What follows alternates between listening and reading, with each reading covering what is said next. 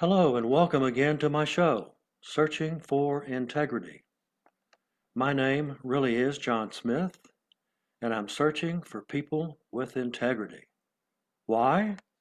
Because our country suffers from IDD, Integrity Deficit Disorder. Today we have a variety of information that I'll be putting forth today to my listeners, and discussion, analysis, and inspiration. These four topics are going to run 5 to 6 minutes each. So you won't be bored. You'll be interested in every one of these. It's your dollars to donuts. And I'll begin the first one. Uh, Recession could be, the stock market strategist says the coming recession could be the biggest ever. He recommends prayer, which is not a good omen.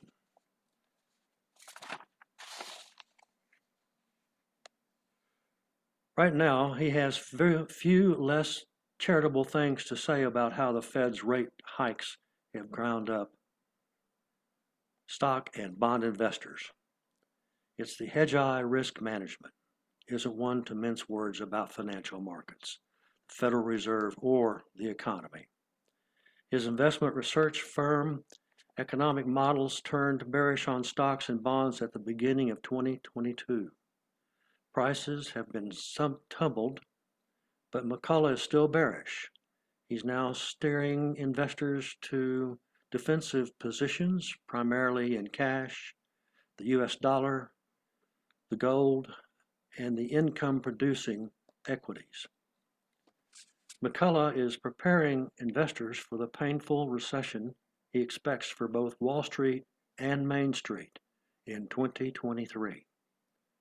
To anyone expecting the Fed to realize its rate increases have been excessive and rescue the markets, McCullough is blunt. There's no dovish pivot. Even if the Fed were to relent, McCullough said the damage is done. They're far too late. He says of the Fed, just like it was impossible for them to stop inflation, it's impossible for them to stop the pending U.S. corporate profit recession on the mainline recession. In this recent interview, which has been edited for length and clarity, McCullough outlines his base case for the U.S. economy and the financial markets going into 2023, and advises investors to take shelter from a coming storm many of them have never seen. The necessary economic data keeps getting worse. In Market Watch interview the last April, he said, always screws up. The Fed always screws it up, and predicted a bear market for you stocks in the summer. That happened. What do you expect now from the Fed? Learn from its mistakes or make more? Recession today is what transitory inflation was a year ago. The Fed is as wrong on recession risk as they were on inflation. I'm about bearish as I've been since 2008. Instead of the economy having a soft landing, I think the landing is going to be hard. The recessionary economy data keeps getting worse, not just in the US, but in Europe as well.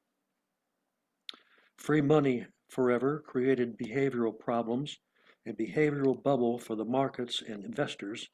You'll believe you'll have unlimited access to easy money and your behavior, whether you're building profitless growth companies through storytelling or cryptocurrencies that also are just stories.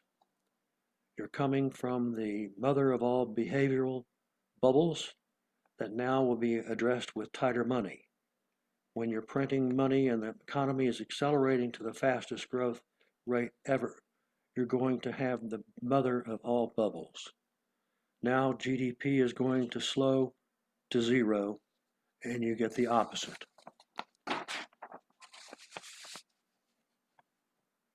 Market watch. A hard landing for the economy and economic environment echoing the 2008 financial crisis is a pretty damning verdict. You're not in the perma-bear camp with some forecasters, so what you're seeing now to have such a pessimistic outlook. On a lot of levels, it's worse now than in 2008. In 2008 was about Wall Street collapsing on itself, on all its conflicts of interest and lies. This one is more about Main Street. Main Street is broke. Main Street is taking all this inflation into their cost of living. Main Street has the highest credit card interest going back to the 1990s. It's way worse than 2008 on that basis. If you're trying to pay your bills with credit, it's getting worse and worse. And then they're going to lose their jobs. Labor collapsing is always the last thing to go down. We're right on the cusp of the labor cycle going the wrong way. This doesn't sound good. There's more here. The big screw up people will have is the minutes that the Fed dovishness. They're going to buy stocks and crypto.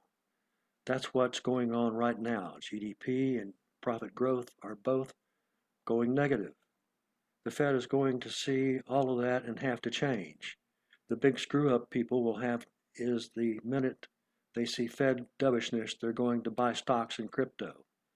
Then they're going to realize they're in a recession, which is an entirely different setup from what goes those bubbles to begin, which was unlimited easing and fiscal support plus GDP growth. We have economic deceleration. Irrespective of what the Fed does, it's impossible for the Federal Reserve to stop gravity. They're far too late. Just like it was impossible for them to stop inflation, it's impossible for them to stop the pending U.S. corporate profit recession on the mainline recession. It just isn't the Fed that could miss the recession signs until it's too late. Stock investors as well might find themselves on the wrong side of the tracks. The Fed first has to realize that what I'm talking about is the high probability event. That will take time. It's going to have to take them a month. They'll have to realize we're in a recession, then make the commensurate policy pivot. Then when the Fed goes dovish and realize that we're in a recession, that's bad for the stock market. The Pavlovian response is the Fed is dovish, buy stocks. That's true if you're not in a recession. This next recession, which could be the biggest profits recession of the modern era, will be quite an education for people who are still bullish, with the expectation that the Fed is going to save them. Many Fed watchers in market analysis expect the Fed to pause or slow rate hikes to assess the effects on their inflation-fighting efforts. Do you see a Powell pivot coming? There's no dovish point. The level of inflation is nowhere near the Fed's target, and there's a midterm election coming up. They've already established that the rate hikes are going to go right up to the November. Rate hikes are baked into the cake, and anybody looking for it to turn into a birthday cake for the bulls will be sadly disappointed. Federal Reserve, even if it were to turn dovish on interest rates tomorrow, will have a hard time stopping the profits recession.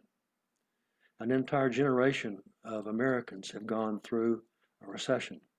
A lot of companies in Silicon Valley have never been through a recession, for example. My definition of a U.S. corporate profits recession is when the rate of change of revenue growth has gone negative and the rate of change of year-over-year profit growth has gone negative. The Federal Reserve, even if it were to turn dovish on interest rates tomorrow, will have a hard time stopping the profits recession. When the rate of economic change is accelerating and the Fed is printing money, you buy anything that's got a good chart and a good story. you're going to make a lot of money until the music stops. And it did. Now we're seeing the opposite. The rate of change of real GDP growth and inflation are slowing at the same time. You can't own inflation, commodities, or growth now. If you're still long, pretend growth or profitless growth or crypto, I recommend prayer. Given the grim picture you've drawn, where are you directing investors to put their money to weather the storm?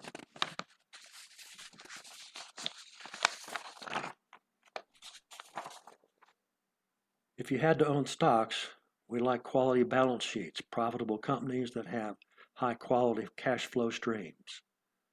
There aren't many places to hide. Our biggest position as equities is DGU, and we still like gold, GCOO. We're short growth, all of it. We're short all of tech. Energy stocks are levered up on the long side. I'll take my time on that. It's a place I'm interested in buying. But currently, we're only long natural gas. We're bearish on oil, copper, every major commodity other than natural gas. We're short Europe on the equity side and on the euro. I'm in no rush to cover those shorts. The trend is down for stocks and up for the US dollar. Also, Treasury bonds, but you have to wait, watch, and act as the game plays out. If the US 10-year Treasury breaks down below 2.95%, that's a pretty obvious green light to make long-term treasuries one of your top asset allocations. A lot of people are trying to pick bottoms in stocks. I'm much more interested in buying treasury bonds than anything else. And that is the end of that. I think prayer is probably a good thing to do just before bed. I have another one here about the economy.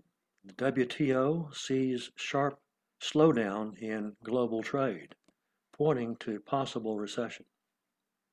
High inflation and borrowing costs, supply disruptions are weakening global demand for exports and imports. World trade in goods is projected to slow sharply next year under the weight of high energy prices, rising interest rates, and war-related disruptions, raising the risk of a global recession according to a new forecast. The World Trade Organization's report Wednesday follows multiple signs that global economic growth is weakening. The global economy faces a multi-pronged, prolonged crisis. A Director General of the WTO, Geneva-based body responsible for enforcing the rules that govern club trade, told reporters in a news conference, the picture for 2023 has darkened considerably.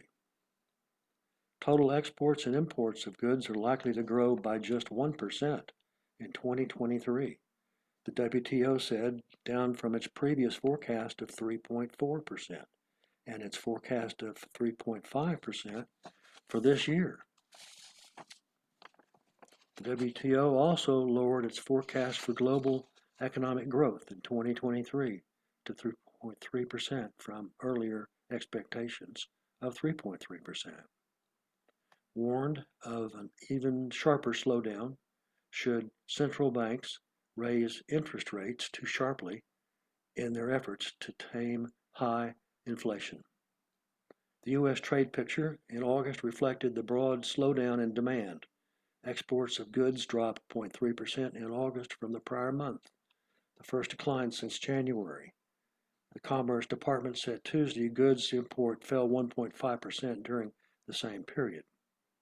When including both goods and services such as tourism, education, and healthcare, total U.S. exports fell 0.3% in August from July, while imports increased 1.1%. Because imports fell more than exports, the nation's trade deficit shrank. I think shrunk is also good, 4.3% last month. The strong dollar makes imports cheaper for U.S. consumers while making American products more expensive for foreign buyers. U.S. energy companies have benefited this year from higher prices and increased U.S. exports of oil and natural gas, resulting from trade disruptions connected to Russia's invasion of Ukraine. This dynamic shifted in August, a period when demand eased and prices softened from highs hit earlier in the summer. U.S. natural gas exports rose, but oil exports fell while oil imports rose. The Organization of the Petroleum Exporting Countries and its Russia-led allies on Wednesday agreed to cut oil production by 2 million barrels a day, a move likely to keep upward pressure on energy prices.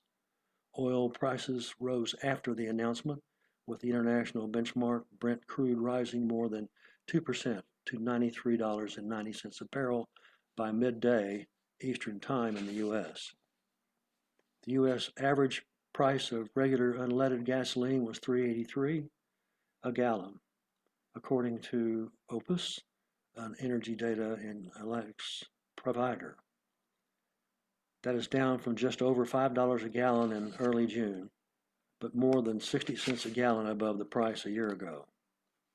OPEC's decision also could undermine efforts for the group of 7 wealthy nations to cap Russian oil prices, and a key part of West's economic battle with Moscow in response to the invasion.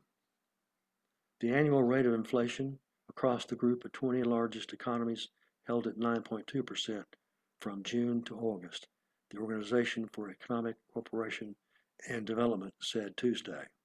The WTO said a trade slowdown could help cool price pressures by furthering improving supply chains and reducing the transportation costs. A measure of supply chain pressures compiled by the Federal Reserve Bank of New York has fallen each month from April to August. Freight costs have declined rapidly over recent months.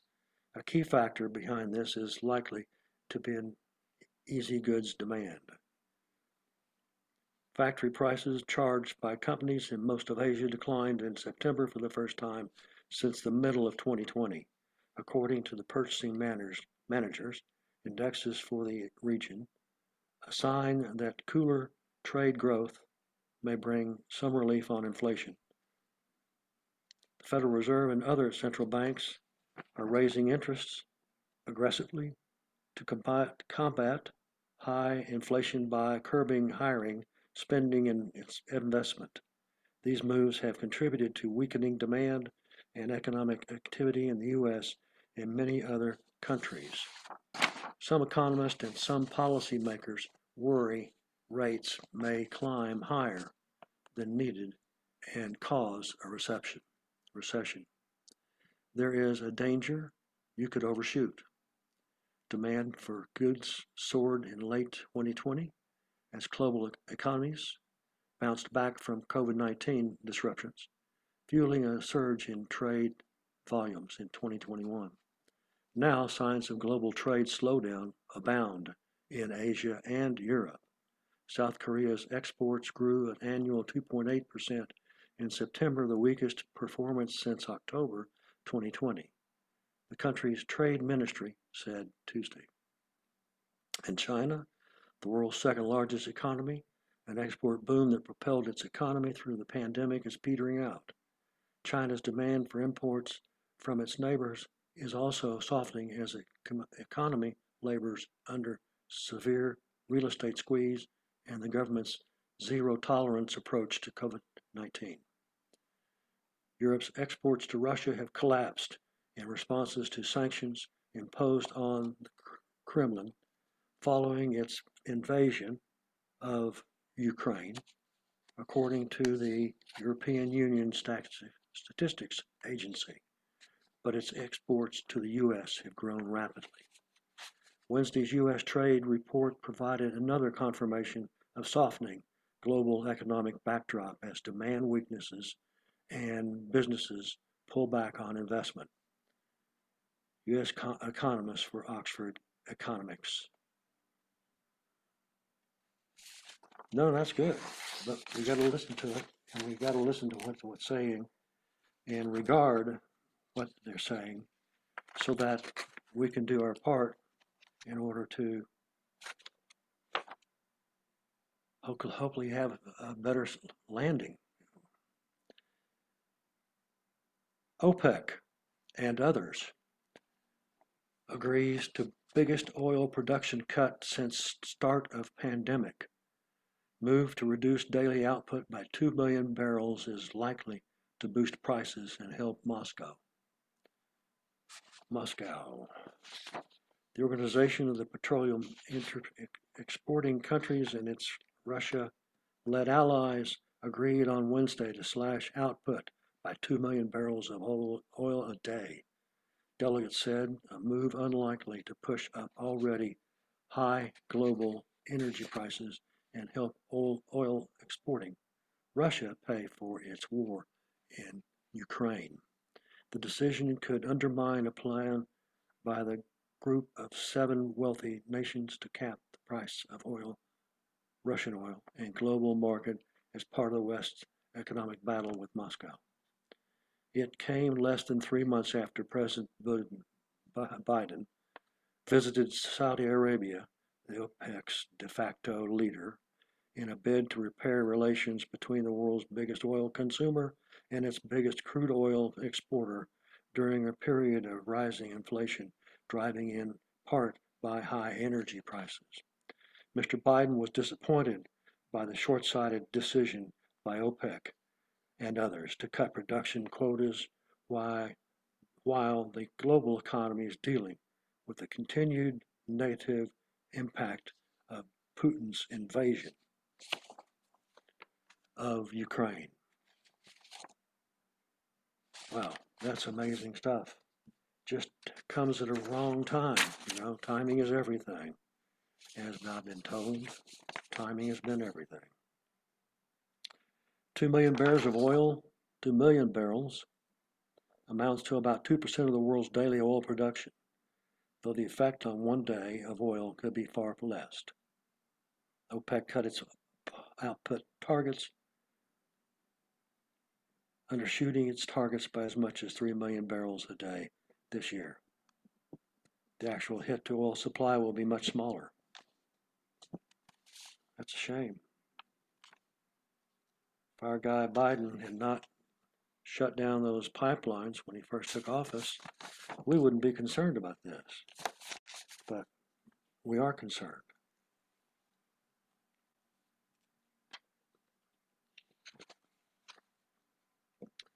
Putin's best weapon, Bidenomics. A recession would work to his advantage in a time of economic security peril. The U.S. has forsaken pro-growth policies. Daniel Henninger, Wall Street Journal.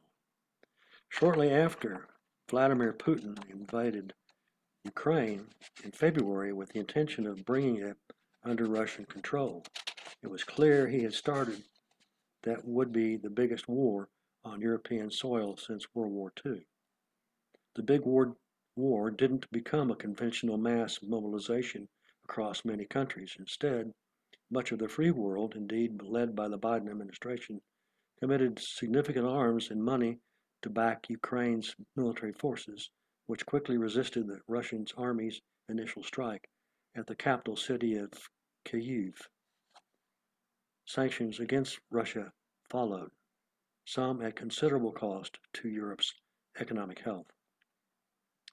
The West recognized that the Russian invasion wasn't a play of previous Putin territorial aggressions, but was instead the first movement of an imperial ambition that next would threaten the eastern flank of the North Atlantic Treaty Organization, NATO.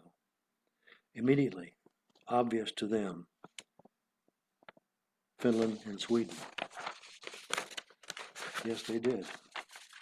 This military economic modus vivendi has held for almost a year, with Ukraine's people proving their willingness to be the tip of the world's spear against Mr. Putin who in turn has depended on support for a declared anti-Western alliance that includes China, Iran, and North Korea.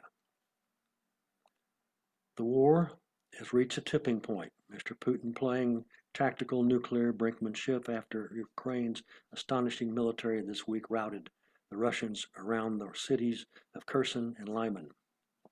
Notwithstanding Mr. Putin's recent defeats and setbacks, it is possible he could still win without using a tactical nuclear weapon. Deploying a nuke would guarantee an escalation in range and quality of NATO's military support for Ukraine. But there's another weapon that could wear down the West's will to continue this necessary fight, a world in recession led by the United States that has forsaken pro-growth economics.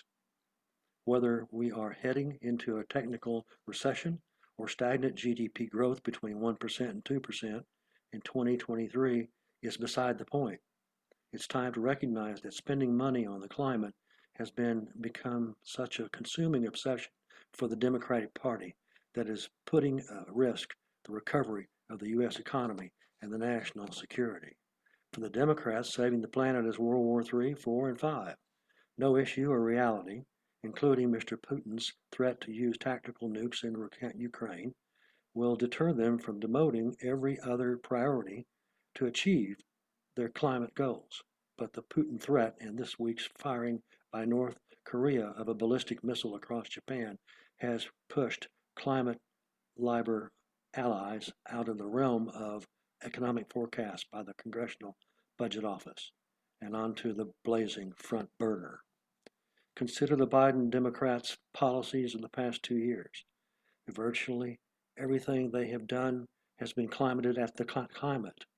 Climate-related infrastructure outlays, increased transfer payments on the $500 billion student debt write-off. The pay-fors come primarily through higher taxes. It's difficult to identify any initiative meant to unlock the post-pandemic engineers of broader U.S. economy. The world's number one economic issue is inflation.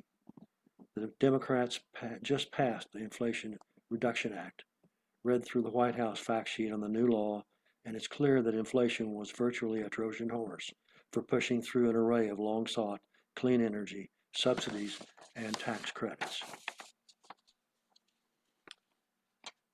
If Europe's anti-Putin resolves breaks down this winter, it will be because willingness to oppose Russia and contributed destructively high natural gas prices. Mr. Biden spent the summer blaming high gasoline prices on whether Mr. Putin or profiteering U.S. refiners. California Governor Gavin Newsom wants a windfall profits tax on oil companies. The Biden Democrats' explicit determination to suppress long-term capital investments in fossil fuel production ensures a near-term energy and security dilemma for the Europeans. The invasion of Ukraine forced the Europeans to admit their defense spending finally headed to rise. But with energy prices spiking amid an economic slowdown, the chances of follow-through on this long-sought U.S. goal diminished. The irony that the European Union has backed away, partially from the renewals obsession, recently voted that investment in nuclear power and natural gas is green, which it is. American financial support for Ukraine has been relatively robust so far, but if the U.S. goes into a protracted downturn, pressures will build on both the political left and right for spending limited resources on domestic needs. Mr. Putin's nuclear aggression already has Elon Musk tweeting concern about the great harm Ukraine's recent victories may do. Competing priorities are inevitable, but we proved with the pro-growth policies in the 1980s that they are manageable if the world's strongest economy leads by maxing out its potential. Mr. Putin's advisors can see the evidence that America's liberals have become wholly transfixed by spending on climate, with little prospect of any expected significant U.S. pro-growth policies for 2 more years. They see that Mr. Biden has outsourced responsibility for the economy's health to the Federal Reserve, whose only viable policy lever now is high interest rates. If you're Vladimir Putin, connect the dots. You most potent weapon isn't a battlefield nuke, it's Bidenomics. Well, that's very revealing. I think I would agree with that and have agreed with that. In the process here, I would have you discuss a lot of this amongst your family members and others at work. I want to say to our listeners, thanks again by tuning in and listening as a great audience, searching for integrity. So long and happy trails to all. John Smith, signing off.